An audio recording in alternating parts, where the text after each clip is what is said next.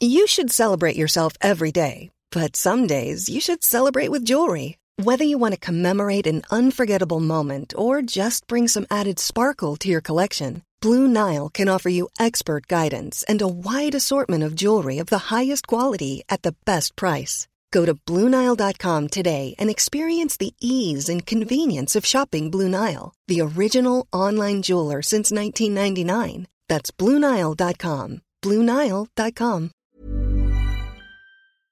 Hello? Hello? Podcast Network Asia.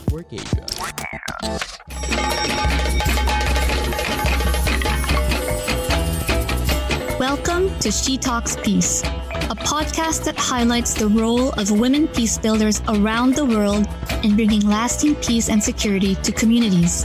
Eavesdrop on their communities and get to know their stories. From the Philippines to Malaysia, from Indonesia to Palestine, from Myanmar to the United States.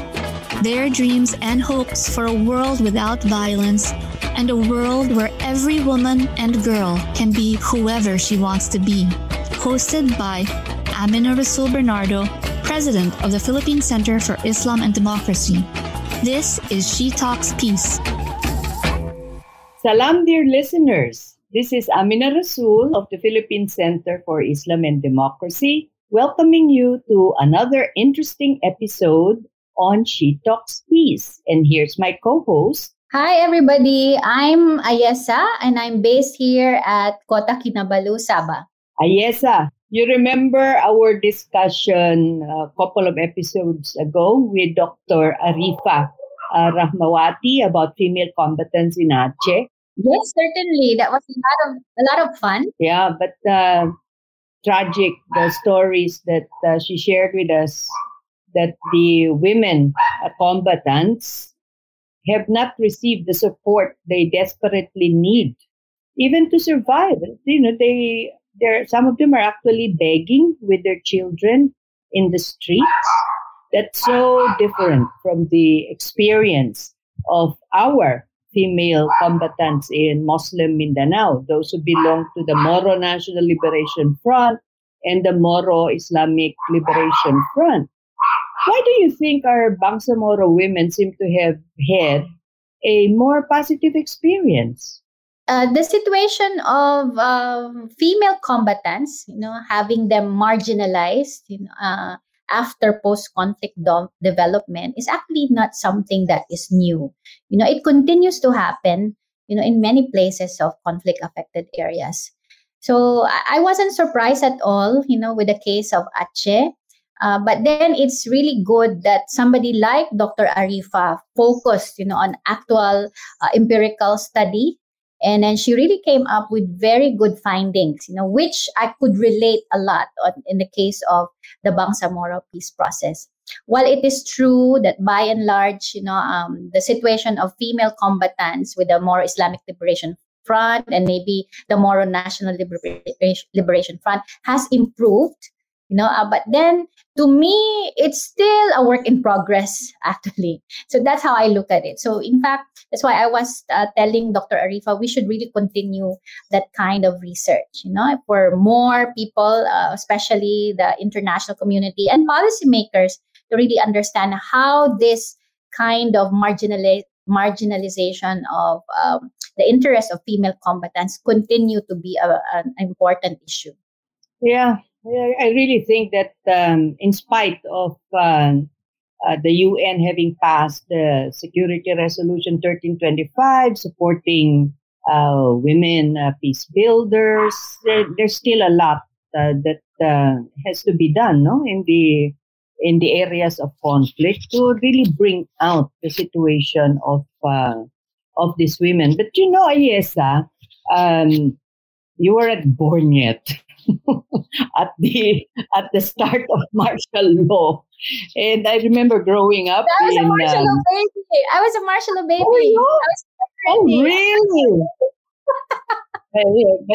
But you were sheltered because you were a baby. But at that time in Holo, this was before martial law. This was when then President Ferdinand Marcos was in his second term already, and it looked like he was going to declare martial law.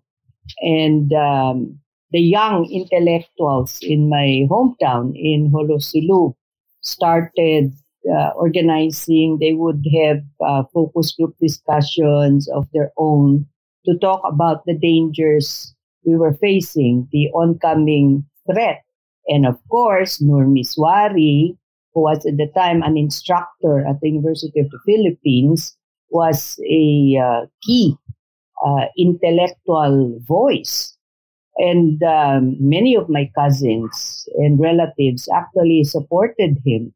One of them, Desdemona, was one of the leading intellectuals in our hometown. And I remember Marcos called for an election of like a constitutional commission. And Nur Miswari, was pressed upon to run. And all of us were campaigning for him. Would you believe? I think we were in high school, and we were campaigning for Nur Miswari. But largely, it wasn't so much because of Miswari, but it was really because of Desdemona, who was among us young cousins, somebody that we look forward to. But I mentioned Desdemona because she and her sister Ruwaida and so many other young Muslim women intellectuals were at the core, actually, of the movement. But you don't really hear too much about them. I actually did a Google search, on Desdemona, and there isn't much.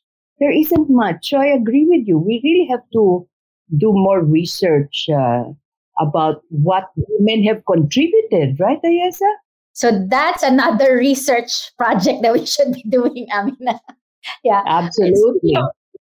Speaking of research projects, I did a short research project, and we call this Revolutionary Peace. Mainly interviewing and collecting audio interviews of former MNLF, MILF, and even Gerakan Aceh Merdeka and some Southern Thailand revolutionary movement leaders. And I was able to interview a few of the female leaders, mostly from the MILF and from Aceh. But then my challenge was really to get hold of MNLF women leaders. And I have heard already about the names Desdemona and Ruwaida. So I'm really looking forward, how I can find more data about them, because in my initial findings, definitely it was clear that in the revolutionary movement, a lot of the women were involved in the logistics, perhaps in the organization, the management itself of the organization, and to some extent in terms of the policy making, in terms of the as you said, intellectual discussions. But unfortunately, that has not been fully established in the history of MNLF, MILF, and many other revolutionary groups. So certainly there's a lot of opportunity for us to collect this data. And of course, if we have this, then the more that we will, bring to the youth more inspiration that it is possible for women to be part of the women peace security agenda in many ways, not only in terms of government, but even history tells us that even in the revolutionary groups, maybe in some countries they look at it as something negative, but in our experience, the revolutionary groups is actually what brought us to where we are today, with the Bangsamoro people achieving our freedoms. So it is a good thing for our younger generation to learn about the women.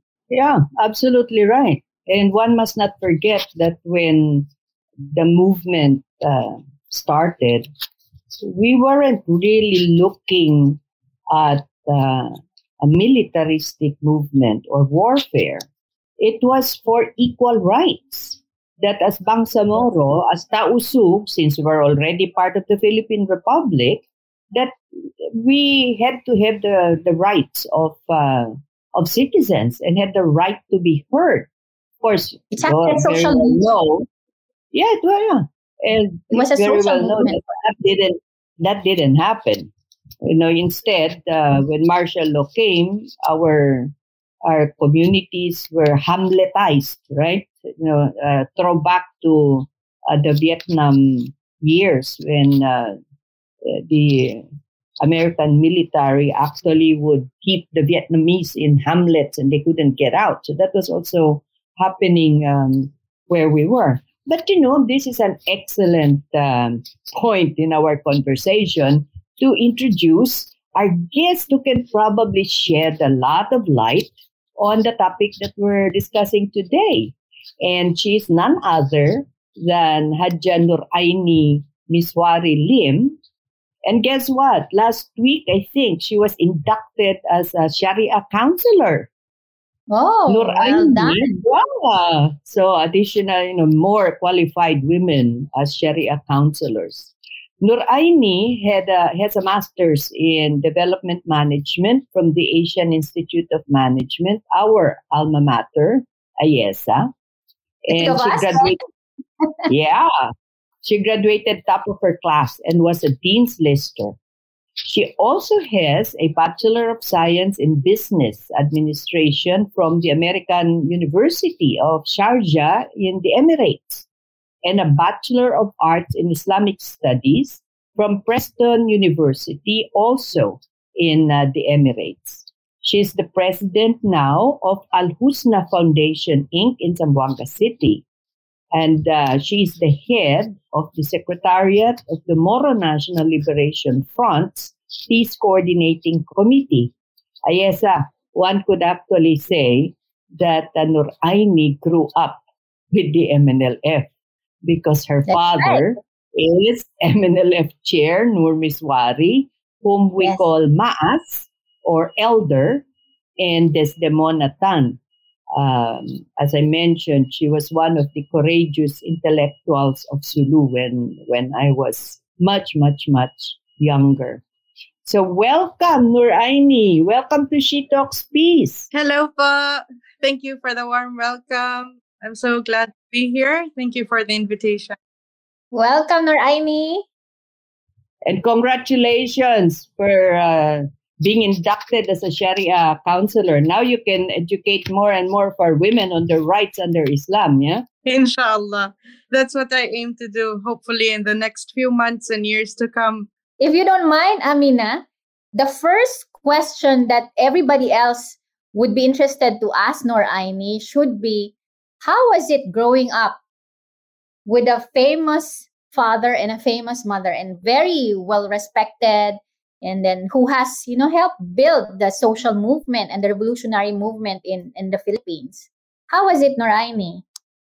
Is it something that you can tell us in terms of your some personal experience? Sure. The thing is, when I was 2 years old, that's when my mother passed away.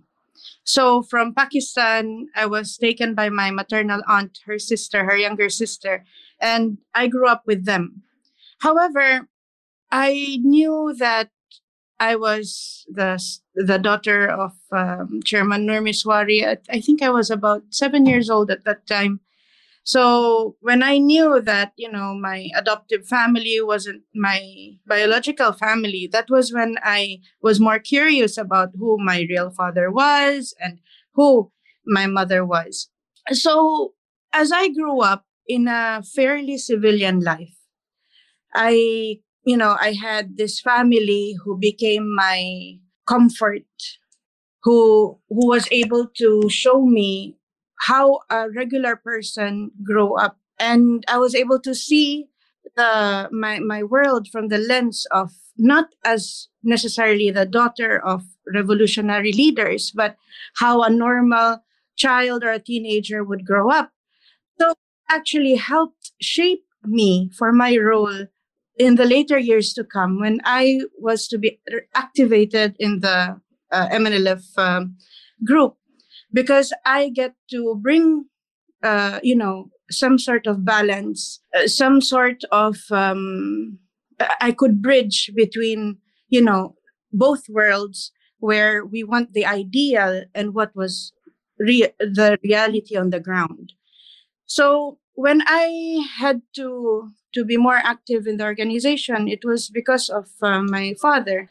Just when I was about to graduate in 2017, he sat me down. It was a private conversation, I would like to think, between a father and a daughter.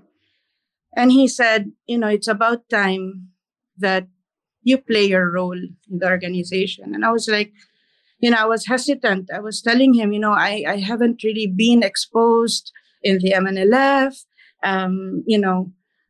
I have my own way of thinking about things. And he said, I need someone I can trust. I don't want to be betrayed again. So I couldn't anymore say no at that point. So when I heard my father's vision, consistently from day one until now, I can't help but feel a sense of, gratefulness that I am the daughter of Chairman Nur Miswari and my late mother, Desdemonat Abubakar Tan. I am grateful for the family and the extended family like Auntie Amina, who, when I introduced myself as my mother's daughter, immediately, you could see the smile and that sense of maternal protectiveness when we met at AIM. So, in a nutshell, I would have to say that the sense of duty and responsibility, more than it being a burden, we look at it as an obligation that we are happy to continue because we owe it to the martyrs of this cause. We owe it to the women leaders. We owe it to the orphans, the widows of this cause who just wanted a better life, who just wanted a better world to live in and for the next generation to inherit. So I guess that's what makes being a daughter of both Nur Miswari and Desdemona Tan, more than it being a burden or a negative or a heavy challenge. We take it as a positive opportunity to serve our people and hopefully to continue what they have started. I'm glad that you told us a little bit about growing up and how you got connected to the cause. Because Nuraini, I can't help but feel that the influence of the strong women in your life, including Ka Ruwaida, Ka Roy, who's the elder sister of Des, that they influenced you in how a woman, a Muslim woman, could actually contribute to pushing the agenda of the social movement. And this may have impacted on your own perspectives, because I know that you've given talks about the leadership of women and using your Islamic lens. So tell us, Nuraini, what do you think? Because now very fundamentalist opinions have crept into our community saying that women cannot be leaders. So what do you say, Nuraini, about the leadership of women at the community level in social movements in the MNLF? I would have to say that it's crucial and it's crucial at the very core. And this is straight from the lips of Chairman Nur Miswari himself. When he asked me to reorganize the women of the MNLF, he told me, it was the women who formed the core of the organization because they could move around freely. They had that passion, that spirit, that nurturing spirit that could move communities, and they have that charisma, and that influence in the community. So he was talking about Ina Roy, Haja Ruwaida, that and Ina, my mother, and also some of the women leaders and combatants at that time. And he always said, more than just, being the captains of the kitchen and the nurturers of the children, women were at the forefront of the political shaping of the MNLF. They were given the opportunity to talk directly with for example, my mother used to converse with the late President Cory Aquino herself. And he told me that at the beginning of the movement, the women were the ones who were able to organize masses.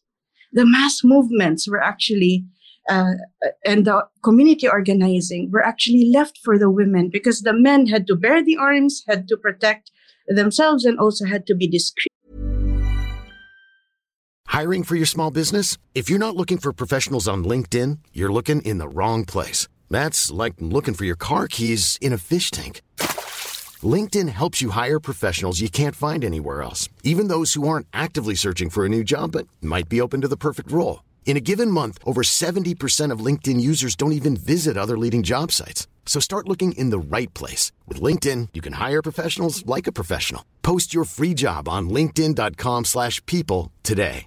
Spring is my favorite time to start a new workout routine. With the weather warming up, it feels easier to get into the rhythm of things. Whether you have 20 minutes or an hour for a Pilates class or outdoor guided walk, Peloton has everything you need to help you get going.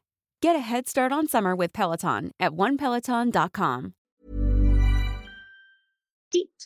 So in terms of Islamic leadership, there is no barrier for leadership in Islam.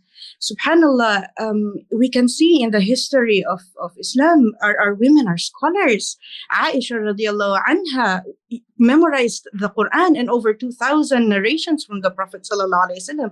She had a stellar memory and she wasn't punished for it. Rather, she was celebrated for it.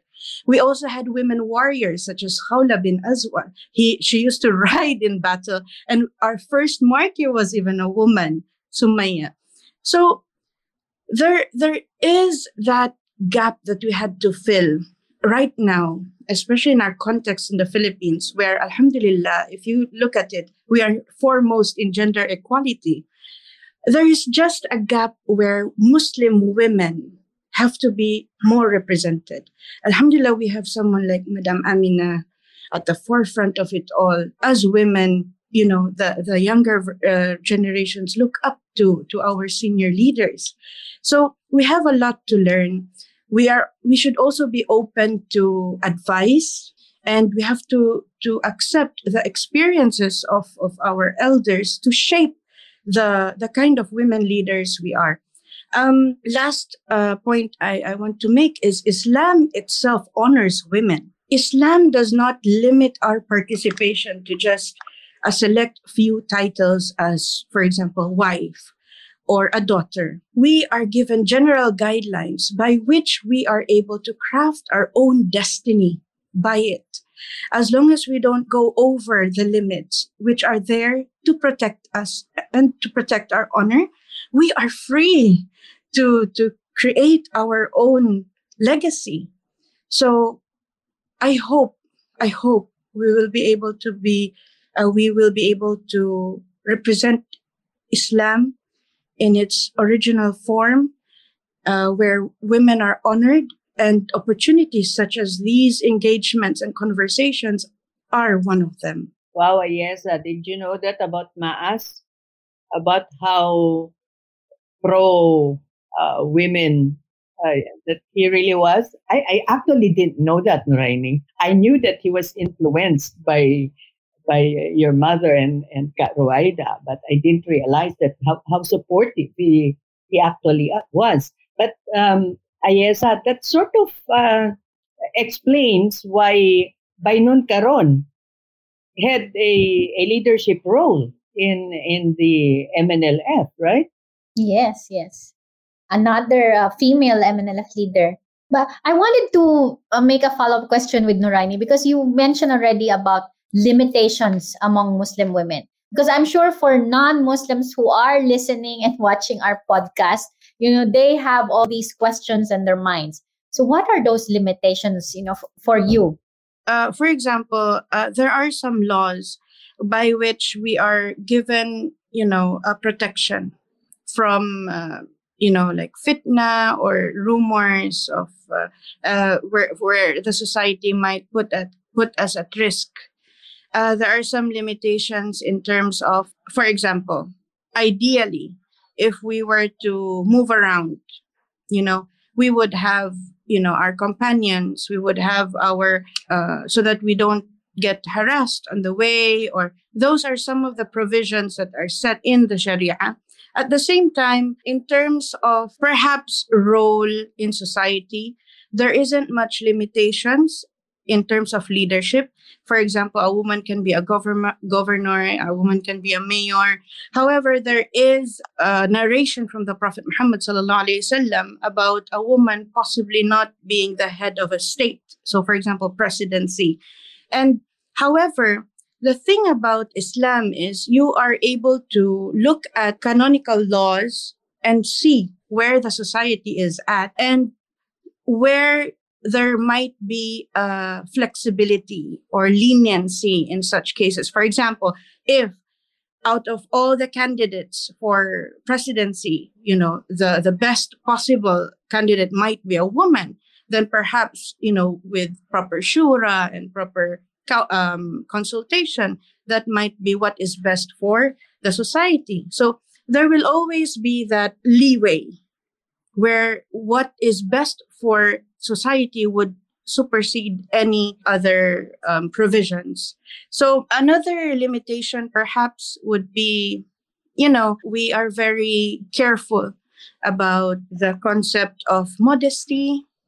There are just some, not just cultural norms that we have to take into consideration, but like staying, for example, somewhere and just a woman and a man without any supervision, without any companionship. It's just to protect your reputation and name from, negative connotations or opinions from people. So I think this is something that if you are in the public eye, especially, we are very concerned about our name, about our reputation, because we are not just carrying our individual name, but the people who believe in us, the society that we represent. So we are very much careful about what we do that might hinder and that might derail the integrity of our name. So with that, I think in a nutshell, the limitations are actually there to actually protect rather than hinder us from success. Yeah, you're absolutely right about that. And we all very well know some of these limitations that are intended to protect are these days being interpreted as a ban for women's activism, which is really crazy in many ways, because when you look at our Islamic law, it's already established, and there are regulations about interpretation of Islamic law that it's not just based on the Quran alone or the Hadith, but it is also dependent on the circumstance. That's why the interpretation of a law in Egypt is different from the interpretation of a law in China, because the circumstances are different. And yet today, we're really seeing these extreme interpretations that just look at the Quran and they just accept the literal meaning of certain protections afforded to women. But I wanted to ask you, Nur Aini, the peace agreement with the MNLF was signed in 1996 between the government and your father, Chairman Nur. In those decades, how far has the women's leadership evolved within the MNLF? I know that Kat Roy started organizing a women's cooperative because it was very clear that economic independence was critical for women not just to survive, but for women's leadership. How far has it gone? The thing is, we have to underscore the lifeline of the Women's Committee is very much tied to the lifeline of the MNLF as an organization. So the moment we had some political setbacks, also the Women's Committee and participation and influence in the communities was also affected. So during the past, especially the past 10 to 15 years, Auntie, Madam Roy had some challenges as well when it came to the women's leadership, because there was a change in leadership as well within the organization with the forming of the executive council. So that caused confusion on the ground, and some, cooperated with the newly formed council. Some stayed loyal to Madam Roy. So that somehow delayed the growth of the women. It got cut short, and that's why the first agenda, Ma as head for me, when things politically between government and MNLF became a bit normalized during the past 7 years, was to give the Women's Committee another chance. So through the guidance of Ina Roy, we have started reorganizing the women so that we can somehow continue what they started. It's such a waste if it gets sidelined. And it was interesting how Maas made it again his priority agenda to reorganize the women as he did in the 70s. So it's like history repeating itself, but with the next generation in mind. So I hope... Noraini, forgive me for butting in. Maybe you realize that women are more reliable? I believe so. Yeah. Because even when he talked to me, the common theme he underscored was really trust. I do not want to be betrayed again. So it means he needed someone he could trust. And the moment he asked me, the first agenda was women and development. I'd like also to share a little bit about the MILF women. As I mentioned earlier, I have done some interviews, like particularly the wife of Chairman, MILF Chair Ibrahim Murad. So and also the chair of the BWAB, or the Bangsamoro Women's Group inside the MILF, Jamila Hussein, who happens to be my great grandmother. So in those interviews, they've actually mentioned some stories of the early years of the MNLF, when all of them were part of the MNLF women. So I wonder if, in your recent interactions with the older MNLF women, do they also continue to nurture this relationship with the MILF women, or especially even with the second generation, or the daughters of all the MNLF women? Have you heard about this interaction, Noraini? What I can say is, based on what I've heard, our women, our senior leaders, are very much in touch with all women leaders, regardless of which organization they are aligned with. Needless to say, we are also very much open to work with everyone. We don't look at labels when we're talking about people on the ground who are hungry, who need education, who need health. We need to go past titles and labels when we're actually here to serve. So with the senior leaders, I know that they do attend symposia where they are all invited together. They build peace in communities together. However, it hasn't been formal, since there has not yet been a normalization in terms of unification of both fronts, which we are right now also trying our best to craft. So hopefully we will hear more about unification efforts in the next few months or years. But I do know that, the friendship and the relationships that were formed during that most crucial time in the 70s, it's not easily broken. So I can speak for Ina Roy, for example. She is in touch with everyone, Auntie Bainon, from even with some MILF leaders. And even when I had a federalism forum back in 2017, okay, this is very interesting and touching, Dr. Ayesa.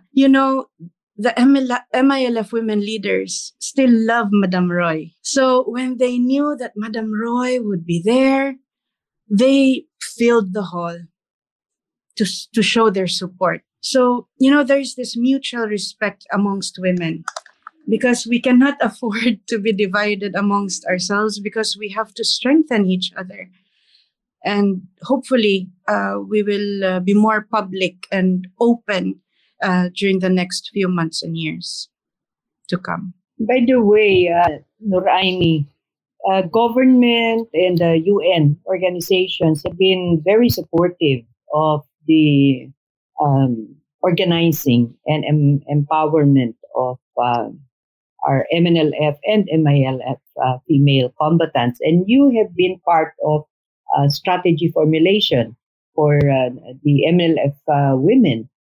Can you tell us a little bit about what are the missions that the MNLF women see for themselves now that there's a 1996 peace agreement, now that there's a Bangsamoro autonomous region for Muslim Mindanao, and in particular, Aimee, is there a plan to have a women's political party? Sama kami ni Ayesa. Inshallah. Just to give a brief overview, we have been working with UN Women and the Office of the Presidential Advisor in the peace process for the past 3 years. And one of the most important programs was the MNLF Women's Project, where we had to formulate our strategies, our mission and vision. So what we did was we came up with a vision and mission that would align with domestic and international organizations, wherein our objective would really just be to build peace and sustainable development in communities. We kept it short and simple, but with a very heavy impact, inshallah. And in terms of mission, we wanted our women to infiltrate all the levels of society so that their talents and their efforts would be maximized. So we hoped to enter them into politics, into community service, into security, peace, development, both national, local, and regional. As about a women's political party, it might be included in the political party of the MNLF that is soon to be formed. It has now started with the entrance of our 7 MNLF members of the parliament. And it's very interesting to note that out of the 7, 2 are women. 1 senior and 1 junior. And we tried as much as possible to make the selection as diverse, although it's very few, just 7. But, we always know it's all about quality. And hopefully, inshallah, we look at the 73 other members as potential allies. Hey, it's Danny Pellegrino from Everything Iconic. Ready to upgrade your style game without blowing your budget? Check out Quince. They've got all the good stuff, shirts and polos, activewear, and fine leather goods, all at 50 to 80% less than other high-end brands. And the best part? They're all about safe, ethical, and responsible manufacturing. Get that luxury vibe without the luxury price tag. Hit up quince.com/upgrade for free shipping and 365-day returns on your next order. That's quince.com/upgrade. I'm excited to hear from you, Noraini, about all this new mission. It seems like the women are really going forth for this social movement agenda. They seem to be better organized. So I wish you all the best, Noraini, in this social women movement. Thank you. But then again, you mentioned about the women being part of the main MNLF political party. Have you not thought about, well, it is true that you can be part of the bigger, superstructure of MNLF, but have you thought about how independent will be the women's wing? Because it reminds me of the situation, the political party system here in Malaysia. Like all the political parties here, including UMNO, they have their own development of a women's wing in as much as they have a youth wing. So is that also part of your discussion I believe so, because the first thing that Maas asked us to do as women was make sure all the women are registered voters. That was number one. You know, he said, make sure they're identified and make sure they are voters. And the fact that he wanted to revive the National Women's Committee, it means he wants an avenue where women can work for women and not subsumed in this huge organization where their voices might get lost. So if you were to look at the direction setting from Maas and then also now from the strategic point of view that we have done for the past 3 years, the women are really looked at as an independence force to be reckoned with and who would actually strengthen and magnify the efforts of the MNLF organization as a whole. So I am very, very much excited, especially out of 7 members, we made sure 2 are already women. And, you know, if you were to look at the BARM composition right now, we only have 16 MPs out of 80. So even if we only had 7, we made sure at least 2 and not just 1 would be women. So that is just a symbolism of what's to come. The plans of the MNLF, reorganization and re-engagement in the political landscape. To you, Noraini, is it important to reach that 30% quota, in terms of political participation among women? Is that something that is a priority for you, or do you have any more ideas how to strengthen women's participation in politics? Well, if you are talking about lawmaking, women's voices need to be heard. And no one can pass a law for women more credible than a woman. Agree. Because at the end of the day, you have to make law work for the people. You cannot just pass laws without consulting the ones who will be most affected by them. So I would push for not just even 30%, because women have so much to offer. And it's really a loss for a nation if the women's voices are silenced. Yes, how about you and me volunteering to be campaign managers for Noraini? No. Personally, I'm with my role now. Just so in case you're curious, what am I doing now that we have 7 MPs politically? Alhamdulillah, I'm somehow akin to a consultant for all 7, and I'm also part of their strategic planning and what bills to prioritize. I also give my inputs as well. So you are the woman behind the scenes. Actually, that's what Maas in the shadows. He said to form a team behind the shadows to help our MP. And that sometimes that's the more influential group, right? But with Noraini, so the MNLF women right now, you have the old guard who were there during the fighting, and you have the second generation who have lived in times of relative peace. And this is what I find interesting. The old guard, they became leaders in the movement at the time when there was really no discrimination, no discussion about women's leadership in Islam.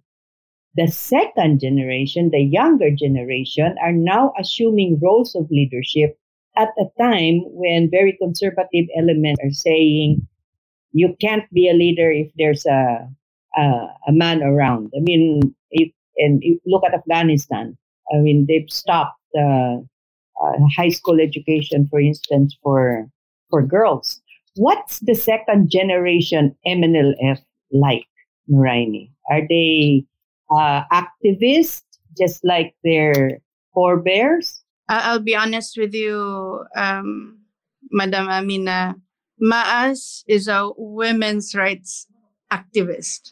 The first thing he told us as his daughters, make sure you study, educate yourself.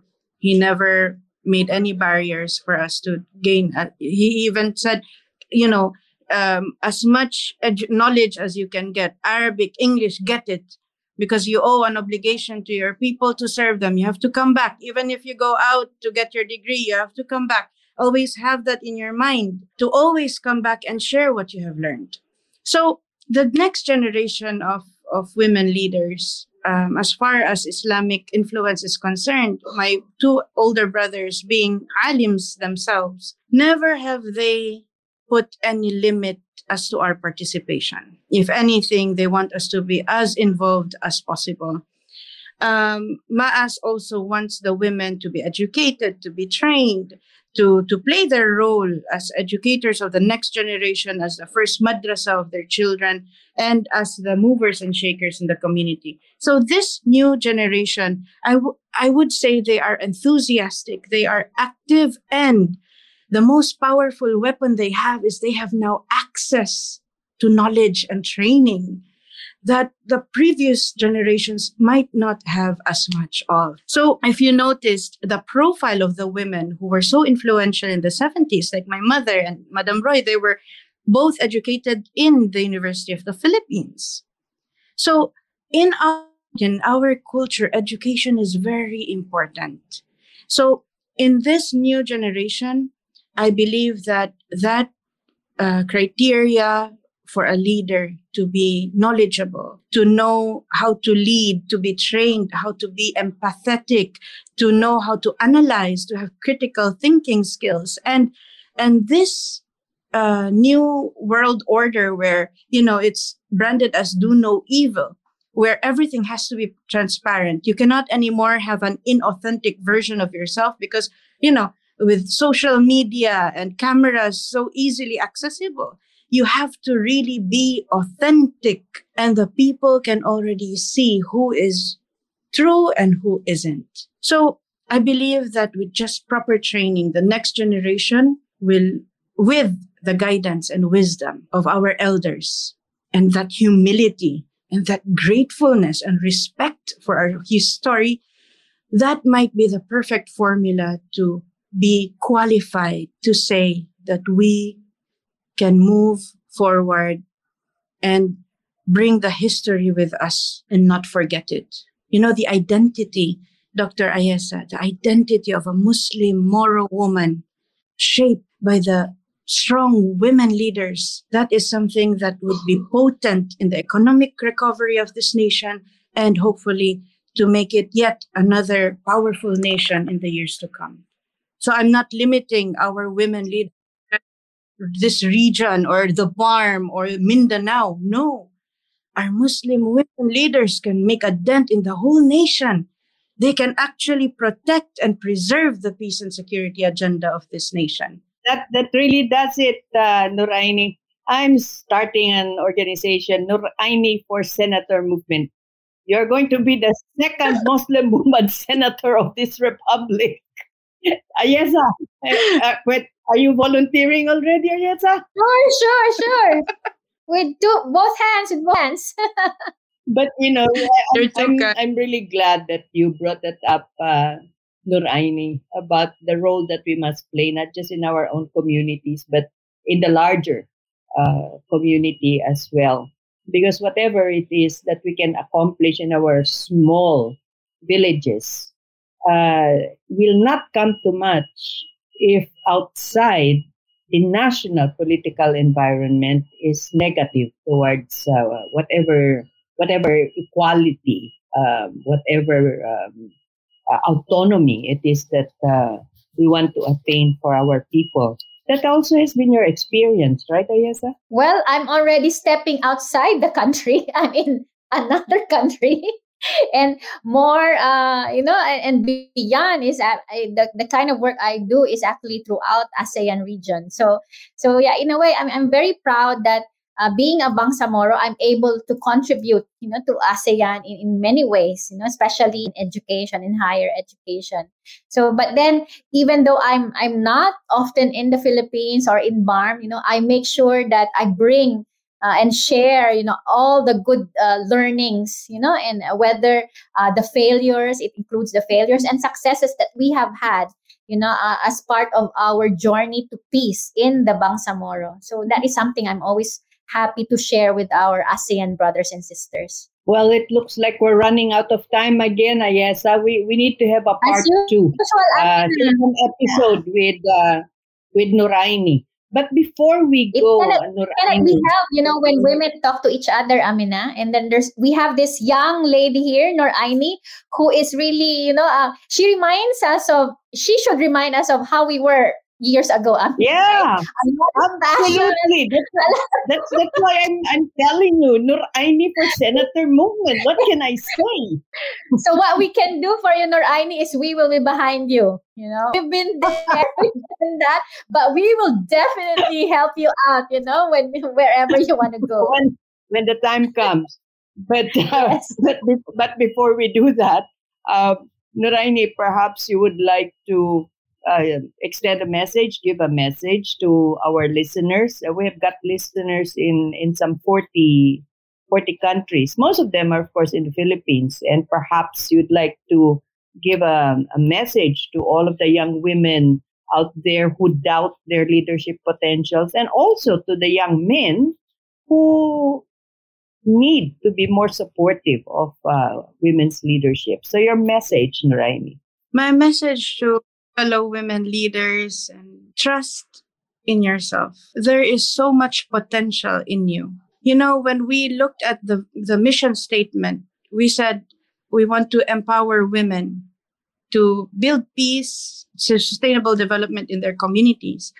But we defined empowerment not to get power from outside, but from within. We all need the push, we need the training, we need the technical know-how, we need the inspiration and the motivation. However, there is that power within us that we just have to nurture and harness.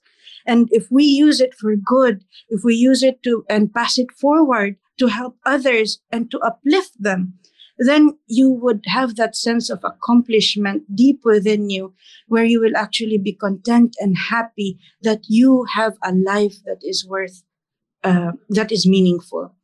So serving others, it could lead to, sometimes doubt, confusion, and sometimes we burn out. So always have that good support system. You have that relationship with God. You have that reflection, that me time that you can actually reflect and see, I am at a crossroads. What decision will actually push me forward with my life's agenda? So talk about what you are passionate about. Your voice is such a beautiful and powerful source of inspiration to others. It can even change lives. And if you think about it, I will end with this narration from the Prophet Muhammad sallallahu alaihi wasallam. He said, if you see an evil being committed, you have three options. The first and the best option is to change it with your hand. Meaning, if you have the authority, if you have the influence, then change it. Second is you speak about it. That is also power to change what is undesirable and change it to something desirable. And at the end, if you do not have the ability to do the first two, then the third is dislike it in your heart. Meaning, we should never accept what is unacceptable in the eyes of those who are oppressed and those who have their rights taken away. We should always have that sense of empathy, even if we are in a better situation than them, but we should never accept that it is okay. So remain resilient, always know what principles you hold, don't lose sight of the identity that you have, and always be grateful. There are so many people around you whom you can learn from. Always have that humility to know that you don't know everything. So inshallah, with all these tools, technical, spiritual, and also your character as a leader, inshallah, you don't even have to do anything except just be yourself, because respect is earned. Thank you so much for that inspiring message, Nuraini. I'm sure Kat Roy, wherever she is beaming with pride over the message that you have given, which surely will inspire our young women from all over. So, what can you say about that, Ayesah? Well, I'm also inspired today. Thank you for that, Nuraini. You know how it is. I mean, from time to time we get jaded, right? But then when we listen to somebody like Nuraini, again, we get re-energized. So thank you so much, Nuraini, for joining us today. May I also, I forgot to give a message to our men folk, if you don't mind, Madam. Absolutely important. Go ahead. For our brothers, uncles, and leaders who are men, help our women achieve their full potential. Do not be their glass ceiling where you limit what are their dreams, where they want to fly. Be the enabler, because a woman empowered, a woman given the opportunity is a woman who will be the greatest ally of this society. They are not your competition, nor are they a threat. They are the treasures and jewels of society by which you are given the obligation to nurture and to protect and to maintain. So we have to respect each other's roles, and we have to cooperate for righteousness. And this is in the Quran, wherein we are asked by Allah subhanahu wa ta'ala, وَتَعَاوَنُوا عَلَى الْبِرِّ وَالتَّقْوَى. You cooperate, men and women, you cooperate for righteousness and do good.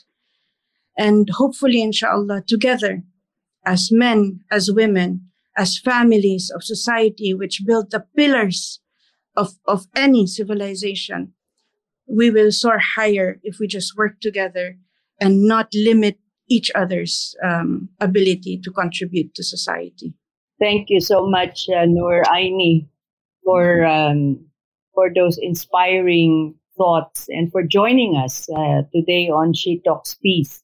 Yes, I cannot help but compare Nuraini to water, seemingly soft, seemingly without much substance. And men are macho, men are steel. But you put steel in water, and water will find a way to get through the cracks, to get into the depth of the metal and change it. And I think the lesson for us today, for our listeners, and for me as well, is to persevere and, like water, find a way to get through the cracks of the hard metal of men, and perhaps be able to make them appreciate that God did actually mean for complementation between men and women, that our leadership and their leadership are not in conflict with each other. So thank you so much, Nuraini, for joining us today. Ayesah, your parting message. Well, as I said, Amina, I've been motivated again. And then thank you so much, Nuraini. And so should we continue our discussion on how we can further support Nuraini in terms of social movement? It's all the best. So thank you, dear listeners, for joining our conversation with Nuraini Miswari Lim today. And this is Amina Rasul saying goodbye. And join us again for our next episode on She Talks Peace. Bye. Bye, everybody. She Talks Peace is brought to you in partnership with Podcast Network Asia and Podmetrics, the easiest way to monetize your podcast. For more information, check out their website at podcastnetwork.asia and podmetrics.co.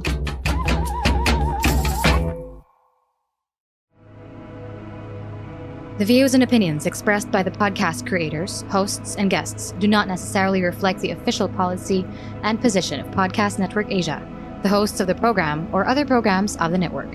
Any content provided by the people on the podcast are of their own opinion and are not intended to malign any religion, ethnic group, club, organization, company, individual, or anyone or anything.